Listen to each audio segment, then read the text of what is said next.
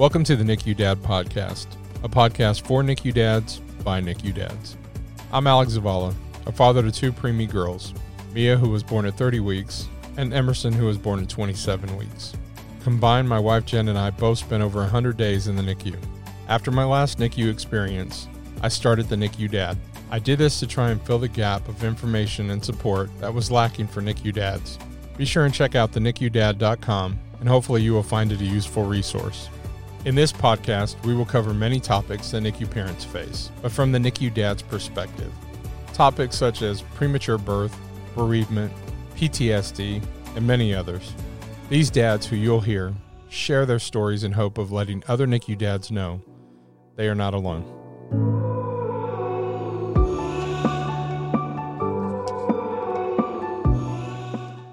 Welcome to episode 1 of the NICU Dad Podcast. In this episode, I'm interviewed by Hannah Hull's very own Kelli Kelley. This was also our very first episode for the NICU Dad Discussions Podcast we did. In this episode, I share my NICU story. I hope you enjoy. I am so excited, Alex Zavala, to have you on our first podcast specifically for dads, and just so excited to talk to you today and hear your NICU story.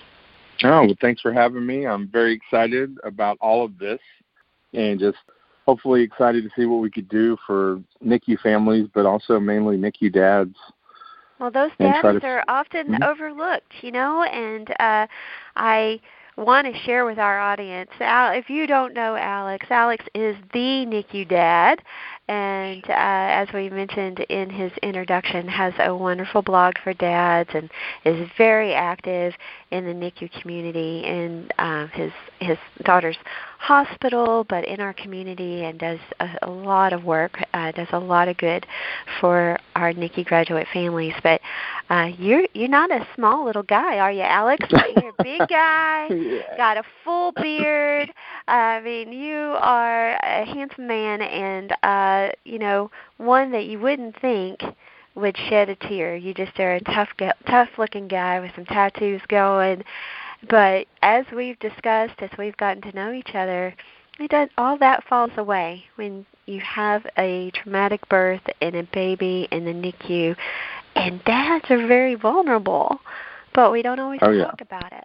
We just, the dad takes on the tough guy role in the NICU because he's got to take care of himself and his wife and the baby, and there's just a lot going on. But I'm so glad that you are going to offer this space for dad discussions, real NICU dad discussions about what it's really like in the NICU. And to start, I just really want you to start from the beginning. Tell us, how did you become a NICU dad? What do you remember about that day? Well, for us, and once again, thank you guys so much for doing this and just everything you do for the NICU community. So for us, both of our daughters were born premature. Our oldest, my stepdaughter, was born at 30 weeks, and she weighed 3 pounds 6 ounces. And our youngest was born at 27 weeks, and she weighed 2 pounds 5 ounces. With her, that was my NICU journey, and that's really where I became a NICU dad, was with our youngest. So with this pregnancy being high risk, as soon as we found out we were pregnant, we were seeing a bunch of doctors. We always joke now about how we had more pictures of our baby before she was even born than after, just because we were getting so many sonogram pictures and ultrasounds and stuff like that. Just constantly checking up and making sure that she wasn't born early. And we did shots, which was quite an ordeal, if anybody's ever had to do that. I was having to administer shots to my wife, I think weekly, and that was a completely, it was a giant nightmare within itself, just doing that, and all the difficulties that come with that. But everything was going okay with the pregnancy. Everything was fine, and about at 27 weeks, we just went into 27 weeks, they administered a test that they do. At 27 weeks, they do this test, and it tests the proteins in the mother. And pretty much, if the test comes back positive, you're likely to deliver within the next 2 weeks. And we took our test, and it came back negative. It was on a Thursday. I'll never forget this. It was on a Thursday. Test came back negative, and the doctor said, hey, you know what? You guys got a 2-week window. Go and travel. Do whatever you need to do to take care of, because after this after this 2-week period, things are going to be touchy, or we're going to have to be more sensitive to everything. And that was a Thursday. So that Monday morning was the first day of summer for our oldest. We had planned on spending our first day of summer swimming and everything. I was going to go to work for a little while, and my wife went to work that morning. We had gone the day before to one of the stores to register for our baby shower. Something you do about that time, going into 27 weeks. It was something we were going to plan for. So the day before, that evening, we had spent shopping around, looking at things, and registering for our baby shower that we were planning on having, a few weeks down the line. But that next morning, that Monday morning, my wife went to work. I dropped off our oldest at my mom's house, at her grandmother's house. And I went to work also just for a little while. I was just going to go for an hour or two and then come back, and we were going to spend our first day of summer together. So around 9 a.m., I'm at work probably about 45 minutes from where we live. And around 9 a.m., I get a call. I get a phone call. And it's my wife. And I can't understand anything she's saying. She's just crying and crying. And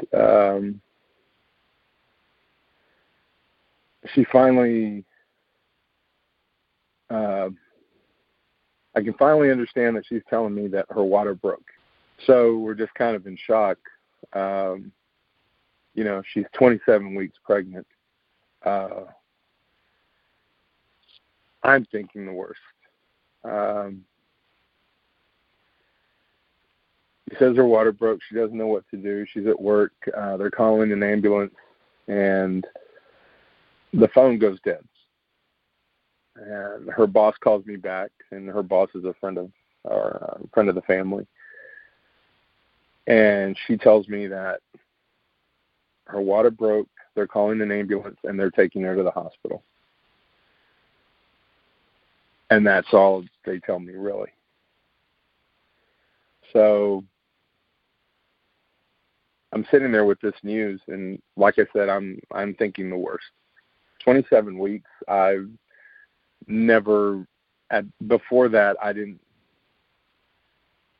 the survival rate that I thought for 27 weeks was 0. Pretty much when she told me her water broke, I thought we lost our baby. And so I jump in my truck, and that 45-minute ride to the hospital was made in about 10 minutes. I'm sure other NICU dads have made that car ride,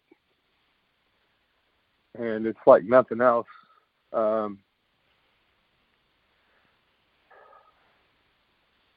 There's a lot of promises. Still so painful to talk about, Yeah, well, after all this time, you can just hear the pain in your voice, and it's like you're back there, right? You're just back there. Yeah, absolutely, making that drive. It plays like a movie in your head. Yeah, every time. It's been 5 years, and I'm never going to forget that car ride. There were so many promises. There were so many, I swear I'm never going to do this again. I swear I'm going to start doing this, and just please, please, please, and just begging and pleading, with whether you believe in God or a higher power or anything. I mean, you're just holding on to hope on that ride. And it plays like a movie now. It played like a movie then. It was kind of an out-of-body experience. I mean, everything was just so surreal. Just like in the movies, you know, it was the truck pulling in to a screeching halt into a parking lot, and a dad running into a hospital and starting, you know, just like in the movies. I ran in there and I'm like, where's the maternity ward? Where my wife, they brought my wife in an ambulance, and she's having a baby, and where do I go? Where do I go? And, you know, somebody pointing to me down this hall and running in there, and the movie didn't stop. The movie didn't stop. I ran into the room and I opened that door, and it was just another scene from a movie. It was my wife on a bed surrounded by a team of doctors, and there's her boss, and she has this look of fright. She was so scared, and she's crying, and, you know, her boss is crying, and I'm walking in, and we don't know anything. We don't know anything other than the baby, you know, we're just trying to save the baby's life. And the doctors were trying to slow down everything to make sure she didn't go into labor. And we just kind of look at each other, and we're crying and holding hands, and, you know, and I'm telling her I'm sorry. And why were you apologizing? Do you remember? Like, what were you? Yeah, I was just, you know, like nothing had changed for me as far as still thinking that our baby was done. You know, and I was just telling her I was sorry for all this happening. Yeah. And, you know, I don't know if it's the months before where you're trying, you know, being a high-risk pregnancy, you know, and all the stuff you go through, you know, to have everything happen like that, you know, I don't know if it makes it worse, because you were so careful, you were so, you know, you were already stressed. And then, you know, to see it happen like that, I don't know if it was just, you know, I imagine it's probably still the same, but it was still so hard. And we went, and just like everything else, and like I said, you know, we're just another story in this book of NICU families that goes through the same things. Before we could even reel or even grasp what was happening, we find out that the baby's breech, and they're going to have to do an emergency C-section.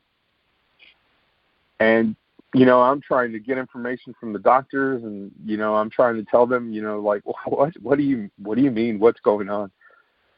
And just as quickly as, you know, here we are, baby's coming, and we're taking the mom out. And, you know, so this is all happening only in a matter of minutes. And they whisk her out, and they tell me, you know, they take me back to go and get scrubbed up for surgery. And I barely have enough time to shoot a couple of text messages to, you know, my parents, you know, her sister, just to let other people know kind of what's going on, because nobody knows what's going on. And they take me back. I get scrubbed in, get my, you know, everything ready for surgery. And there's a lot of alone time for a NICU dad, or at least there was for me. Right. And so it's a very, very lonely, scary place. And it's humbling. It's everything. You know, the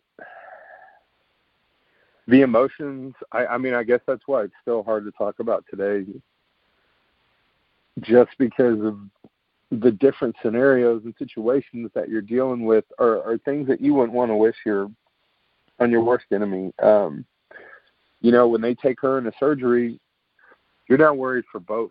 And, of course, that's not going to change. That's going to be your next, the rest of your NICU experience is going to be you worrying about more than one person. I had a moment where the doctor was walking by and, he got me ready. And before he left, I'm asking him, pleading with him to just take care of my wife and my baby, just to make sure that they both survive, because that's what you're going into. You don't know what's going to happen.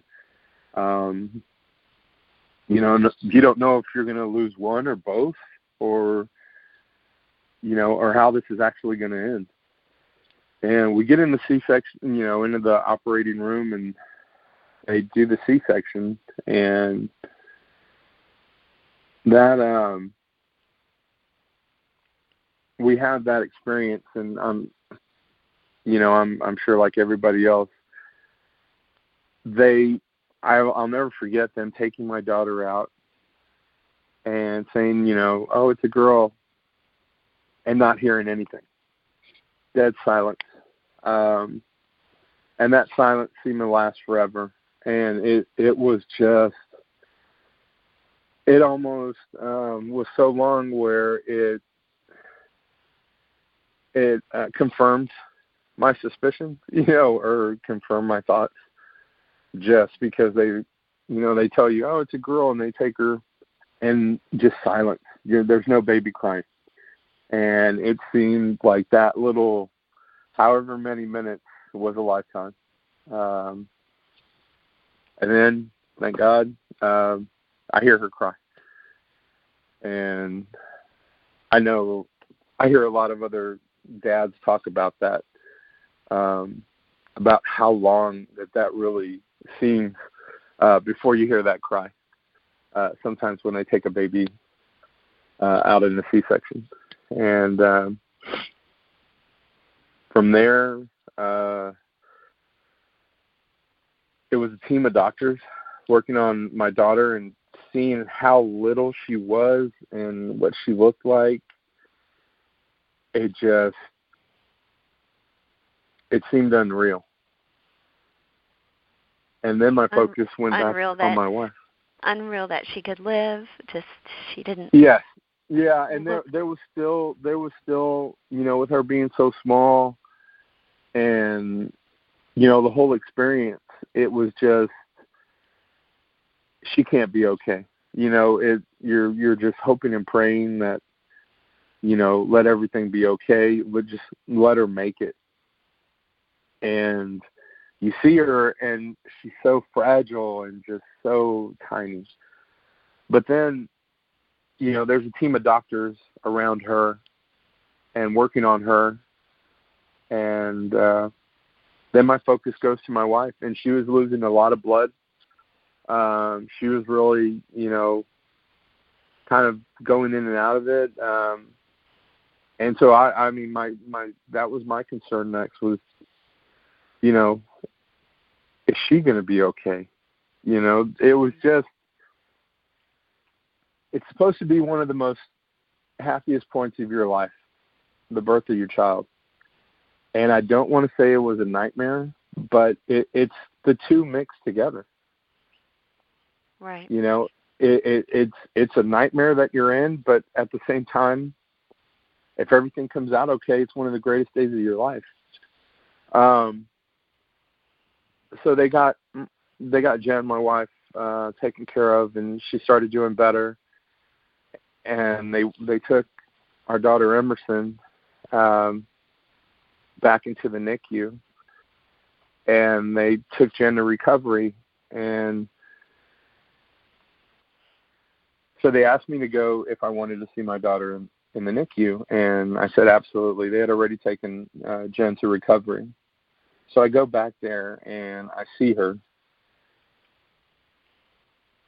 And as crazy as it sounds, I knew immediately she was going to be okay. You could just, she was such a fighter. And you could just see it. You could tell. I could tell. And I took a picture of our hands touching, and that tiny little hand grabbing my finger, her hand was about as big as the tip of my finger, and about as big as the nail on your thumb. But I just knew immediately she was going to be okay. She had so much fight. And I'm in here taking pictures of her and talking to her and just trying to spend that time with my baby. But then,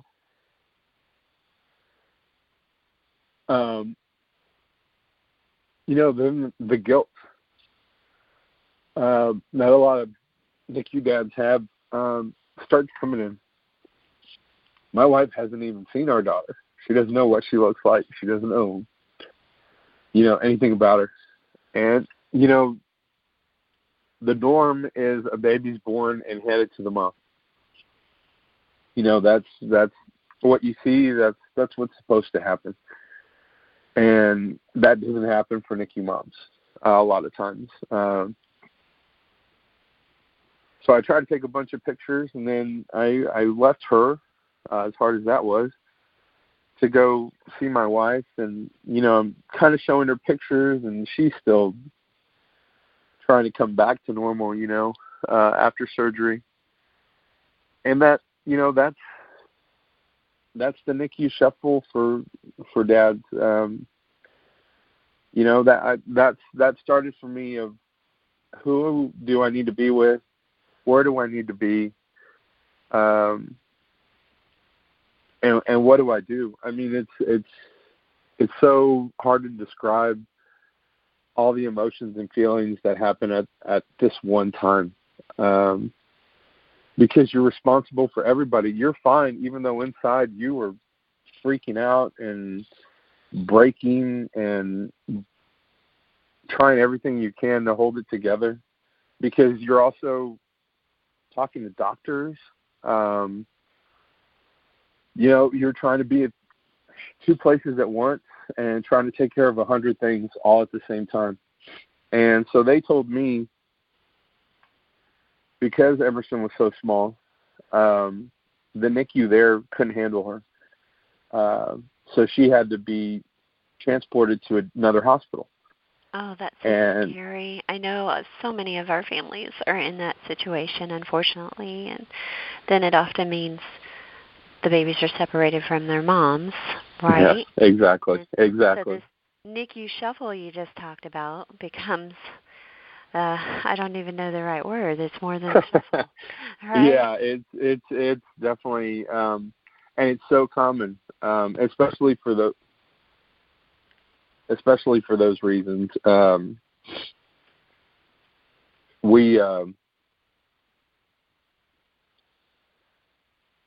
We went and they transported her to Dell Children's Hospital in Austin, which once again was probably about 30 to 45 minutes away from where we lived.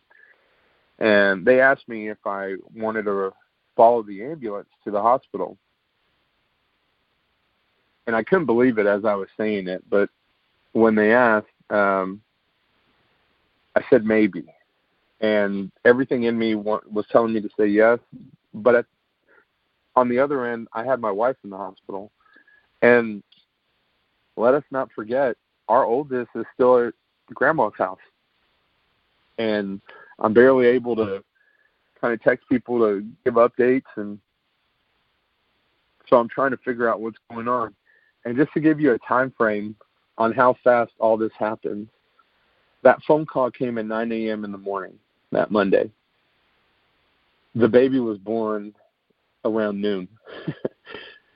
So everything happened just in a matter of 3 hours or so.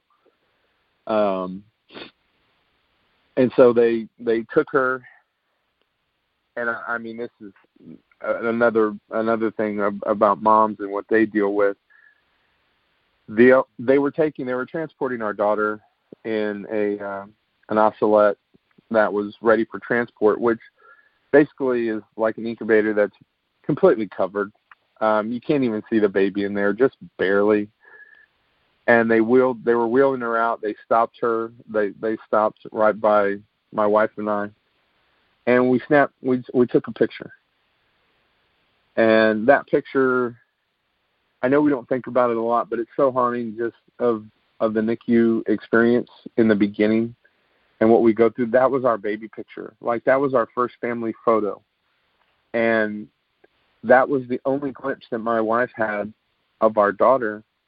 And it's just, it's so wrong, you know, and unfair for it to be that way for NICU families and moms and dads. You know, you're robbed of so much. But they took her and took her to the hospital. I made sure that everything was set up for my wife and what she needed. And I left there, went home. The whole time afterwards, I was like, I need a shower. You know, I need to, you know, figure out make sure my daughters, or our other daughter's okay and she has dinner. And that started the bigger NICU journey and the bigger NICU shuffle of dads that have a wife in one hospital, a baby in one, and then you still have siblings and pets and work and everything else in another area. Right. And it's always of where are you going to go, who needs you the most, and what do you do? And I remember I left the hospital. My wife's sister had come in, and you know that helped us huge. You know that was just so huge for us because she got to stay with her while she healed in the hospital.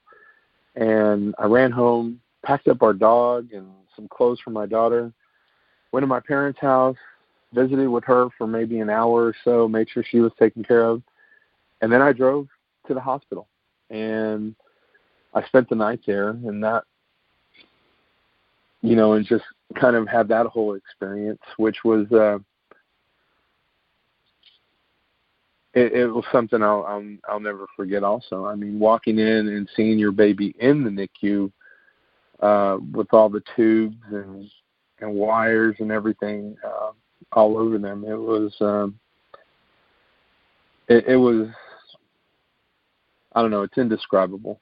The picture I get in my head, I am a big guy. I'm probably about 6 foot, weigh about 300 pounds. And the nurse that was in there, the first time that I saw our daughter, she's now a friend of our family and everything. She's part of our family, which most of your NICU staff becomes. But she's she's a very small person. She's probably about 5 foot or so. And I'll never forget this. We joke about it now, but the first time that I walked in and she pulled the cover back, I lost it. You know, just seeing how frail and how small, and just that whole image of her with all the wires and just, you know, not looking like a normal baby that you see that's delivered. It was just, I don't want to use the word horrific, but sometimes it is. Right. You know, and your baby doesn't look like a normal baby, and it just, it's so scary, but I lost it. And I think you're trying to be brave, right? Mm-hmm. I think for moms, it's, you know, I don't want to be sexist in any way, but I think for women and showing our emotions and, you know, breaking down in sobs, you know, but I think for dads they feel, I don't know, a little more reserved, that they can't. Oh, absolutely. Show. I mean, there's a machismo there that we're, you know, not supposed to cry. And I tell everybody this. I never cried before this. Before our daughter was born, I was not a crier. You know, and that's how I was brought up. But from that day forward, I mean, especially when I talk about this, and that's why you get what you get. But, you know, seeing her that way, and I don't know if it was the total of all the day's events or so, but I just couldn't compose myself anymore, and I just lost it. And And like I said, here I am, this big guy with this tiny woman just rubbing my back, telling me it's going to be okay. And thank God for those nurses. Yeah. You know, they've seen a lot of dads before you, and they understand. They really do understand. Yeah. And so walk me through. So now, how long did Jen have to stay in the other hospital before she was discharged? Well, you know, hats off to my wife. She's a very determined woman. They almost let her out and discharged her the next day almost. But physically she just couldn't do it. She ended up staying in the hospital, I think, for 2 nights and then was released. But she couldn't walk. You know, she was still healing. But there's no keeping, you know, a mom away from her baby. So luckily and thankfully at the hospital that we're at, they had, in the NICU, they had these sleep rooms. And we were fortunate enough to get them pretty much every night for almost a week. That was just an adventure within itself. We would go and we would spend the night there and sleep there, and which was great because I was wheeling her around in a wheelchair, and she would pump in there, and it was just such a great experience. But we would also have to pack up our stuff and see if we were going to get it the next night. But fortunately, like I said, we were able to have that for a whole week, and that week my wife was able to heal. And she got to the point where she could walk around and everything. But, you know, and we had our baby just right down the hall, which was huge for us. Our NICU stay with Emerson was for 67 days. And we ran into a bunch of some of the same issues that other NICU families do. Maternity leave, how are you going to manage that? You know, you don't know how long your NICU stay is going to be, but sometimes you have an idea, especially with the preemie. You know you're not getting out, you know, in 4 weeks or so until that baby gets older and bigger. And so those are some of the things that we had to deal with. We were very set on trying to be as involved as we could be. And so it was very important for us to be there for the doctors, for our daughter, as much as we could in the NICU for rounds and things like that. We were trying to soak up as much information as we could. And, you know, that's some advice that I offer to anybody in the NICU experience is, you know, as much as you can, try, you know, to be involved. But we think it was something that really helped our daughter and helped her thrive. But I'm a small business owner here in Austin, Texas, and so I was fortunate enough to be able to change my schedule a little bit. And even my wife at work, they kind of changed her schedule also. But, you know, she was pumping and doing things like that. So it was a shuffle, and it was a huge shuffle. And so if she was at work, I was there first thing in the morning. I'd go check on her daughter or drop her off at my parents' house or what have you, and then I would go straight to the hospital. And my wife would usually go to work, and then she would come, you know, like around 2 in the afternoon. And when she did, I would go to work. And afterwards, when I was done, I'd come back and meet her, and we'd be there in the NICU for the rest of the afternoon and the evening, and then have the grueling task of trying to leave the NICU, you know, every night. But that was pretty much life for us, was doing that shuffle and trying to still take care of everything at home also. Well, talk to me a little bit about your feelings during that time. I think, you know, you've gotten your footing there in the NICU, I assume, knowing you were taking care of Emerson as much as you could, as far as, you know, being involved in her care.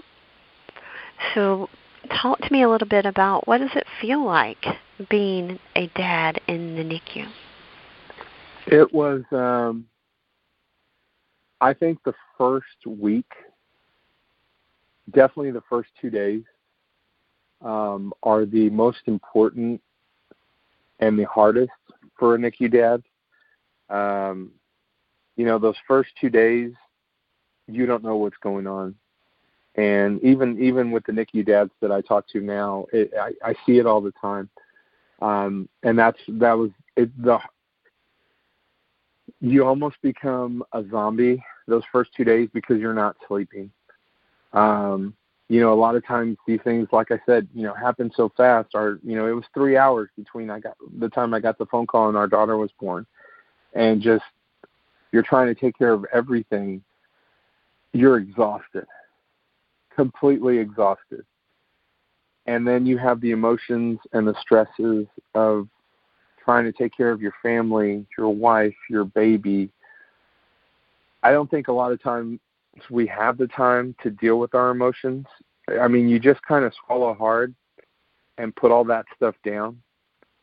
And you try to just push through. And physically, I think that might be what we have to do to make it through those first 2 days. And that first week is tough too, because you've done that the first 2 days, and now you have the rest, that it catches up to you by the end of that first week. And, just dealing with the emotions and shoving them down, they come back up too.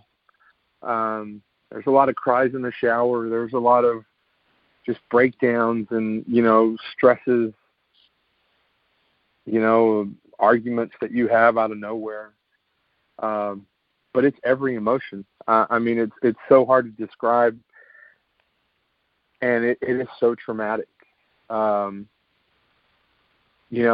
that's why a lot of NICU dads deal with PTSD and deal with these things, just because of that. And I think after that first week and second week, a lot of things you kind of, I don't want to say you get your groove, but you're kind of more familiar with everything, and kind of also are able to process the emotions and what's happening a little easier than you did, because a lot of times we're not dealing with that stuff anymore, so it's foreign to you.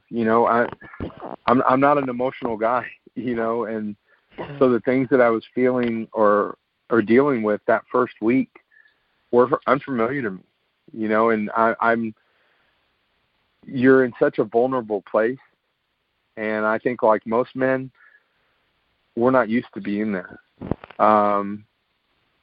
I know for me, that was a real unfamiliar place, and that was a big deal. Well, what best advice do you have for dads while they're in the NICU? How do you not just survive, but are there tips for actually thriving in the NICU? What's your best advice? My best advice. My best advice or would be just to kind of, as best as you can, take it day by day. I always tell people now that a NICU journey or NICU stay is a marathon. It's not a sprint. And in that also, I think you have to face reality. I was in denial, and maybe most dads get that way too. I was in for the short-term NICU stay. My baby's getting out of here. She's gonna beat all the odds, and we're gonna get out of here, as fast as we can. And it just, at some point, reality needs to set in, and you need to prepare yourself that you're not leaving there in a couple of days. It's going to be however long it needs to be, and you need to prepare yourself for that marathon. Whether physically, mentally, emotionally, everyone is counting on you, and that's a NICU dad. Your wife has to heal so she can help take care of the baby. Your family's depending on you. The siblings are, the other siblings are depending on you because you're still dad. You still have to go to work. We still need to pay for these astronomical medical bills that are about to hit you. Your wife needs you to help her and make sure she's taken care of so she can take care of help take care of the baby also. And it is what it is. but it's so important that you understand that role and that you do everything that you can to help get yourself ready for that marathon. And I think those type of things, and however it's going to take you to prepare for that. And I think finding somebody to talk to, especially after, even initially, I think that makes a big difference. And that's what's going to set you up to be a more successful NICU dad, which is going to help your whole family. And I think it's so important to talk to somebody. And that goes for even after the NICU. I mean, just because now we're seeing so much, it's so stressful. And the things that we encounter and deal with on a daily basis during that NICU stay, you're going to carry those. You're going to carry those for a long time. I mean, I obviously can't talk about it without crying, and I'm 5 years later. And so I think another discussion later on is, needs to be about sharing your story and talking to somebody. But the best advice for a NICU stay, I think, is just getting yourself prepared for that marathon, dealing with the reality of the situation that you're in, and knowing that it's not going to be short and sweet. And if it is, great, but prepare yourself for that long haul. I think that's great advice. And did you ever seek any professional counseling or reach out to a peer mentor or a friend? How did you cope? I didn't. And, I think now being involved in what I am and doing what I do, have my eyes been opened onto some of the things that I deal with now. I see the benefits of talking to someone, and even if not professional, just talking to someone. I mean, every time I share my story or talk about this, it feels like a weight has been lifted off my shoulders. I didn't realize it. And we get in this primal, just, flee or flight mode, and you go straight to fight. And that's it's in our DNA. It's in our everything as, a dad.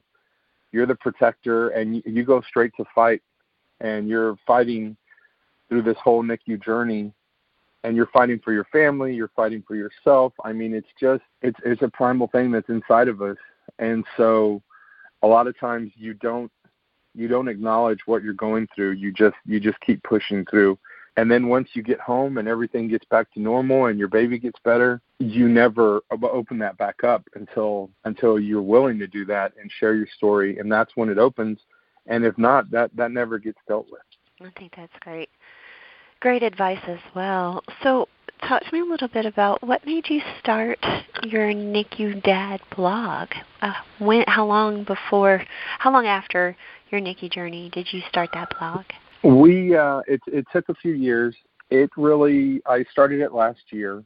We basically incubated at home for about a year after our daughter came home. And for us, we're going to do whatever it takes to not have her ever go back to the hospital. So we were germaphobes, everything. During that course of that year, we started looking at all the organizations that helped us, and we saw all the support we got in the NICU. We just wanted to give back. Our NICU staff was just so incredible, and they all became a second family for us. I mean, you're in there for 67 days. You're seeing these people every day. They're taking care of your baby.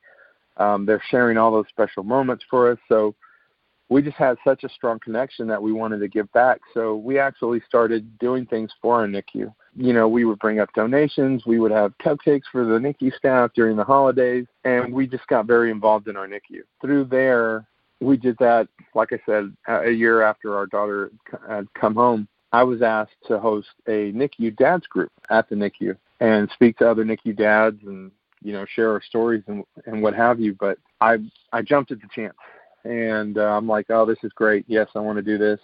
And so I went online and I started looking for information. I started looking at what are we going to talk about? What are some of the things I can discuss with other NICU dads? And I jumped online and started looking for stuff for NICU dads, and there was nothing. There was maybe a story here or a story there on some kind of parenting site or a mom's site or a mom's blog.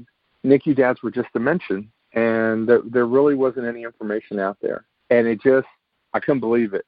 And so I decided, you know what, this has to change. I see the NICU dads when I come up to the NICU. I know they're there. I know what I went through, and I see it in the face of every man in here that they're going through the same thing. And so I started the NICUDad.com as a blog, and it just, for me, I mean, I don't know if it was therapeutic, getting my story out there and seeing some of the things and sharing some of the same experiences that other NICU dads are going through also. I'm starting to see a trend. More information is starting to come out, and I think now even the moms are starting to kind of see it and share information, is the importance of identifying what NICU dads are going through. I'm hearing stories now on some of these parenting groups. I mean, and with the help of social media, all the information's getting out there now. But I'm seeing wives share about how their husbands are having to be admitted into the psych wards at some of these hospitals that they're having NICU stays in. And, just there's such a high prevalence of anxiety already from people, and then having them go into this situation, it's just, I'm seeing a lot of kind of emotional PTSD. NICU dads are 2 times more likely to suffer from PTSD than NICU moms. And it's, I think, us having the discussion and getting the word out and just trying to get some of these things in front of, other NICU dads' faces, at least to get them to, identify maybe something they dealt with, or just help them and just have a story to have a NICU dad that'll help them and make it a little bit easier on their NICU stay. That's one of the biggest things that I hope for this, and I hope that, other NICU dads can see that you're not by yourself. This is what I've gone through it, and I've seen that now, and now we're seeing celebrities like, we talk about, you see guys like Chris Pratt and different other celebrities that are, are NICU dads, have shared some of the same experiences, and that's what I think we look to have on here, and some of the guests too that have dealt with things, and some of the people that are trying to do things for the NICU dad community, like Rad White in Australia. I mean, the guy wrote a book, Enter the NICU. I think right now it's really starting to grow. I hope we can help a lot of people. More so than ever before. We are, we hand hold, provide support for families in hospitals, and hospitals are asking us to develop programs specifically for those dads, because we know how important it is for dads to be integrated into the care of the child. We know how hard that is for them to go back to work, and they're trying to support, financially support the family.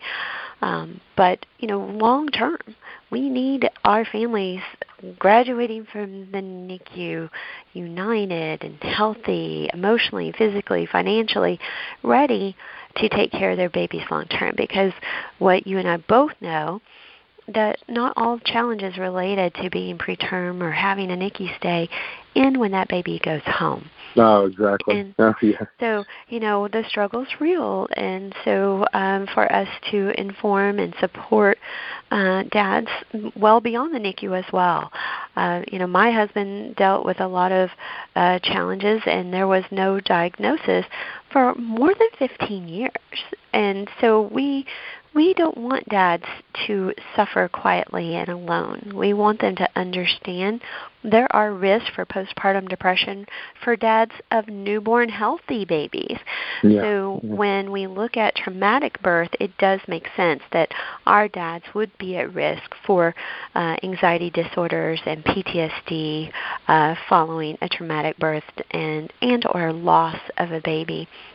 I had an interesting discussion today with a dad whose wife unfortunately committed suicide from after suffering with postpartum depression, and he was talking about having wished he understood signs and symptoms and what to look for and how to have help. So, we'll talk about some of those things too. How do we support? How do dads support moms? How do they support moms through breastfeeding or not breastfeeding? Yeah, absolutely. Right? There's you took the words right out of my mouth. Right. Yeah, you took. That's exactly what was going in my head, was supporting and feeding. I mean, and all those things are so important. It's there's so much out there. Well, I think we've tapped into something exciting, and hopefully our listeners will think so too. And I very much look forward to working with you in the coming months and years of producing a really informative but supportive podcast series. So thank you, Alex Zavala, for being so open with your emotions, being willing to share your story, and being willing to step up and give back to those that are now walking in your shoes. You are a great man, an amazing dad, and we are just delighted to be partnering with you. So with that, thank you so much. Oh, thank you. Thanks for having me. Thank you for listening, and thank you for your support. Once again, please take a look at the NICUDad.com. We continue to grow the list of resources we are bringing NICU dads. To my fellow NICU dads, good luck, and remember, you are not alone.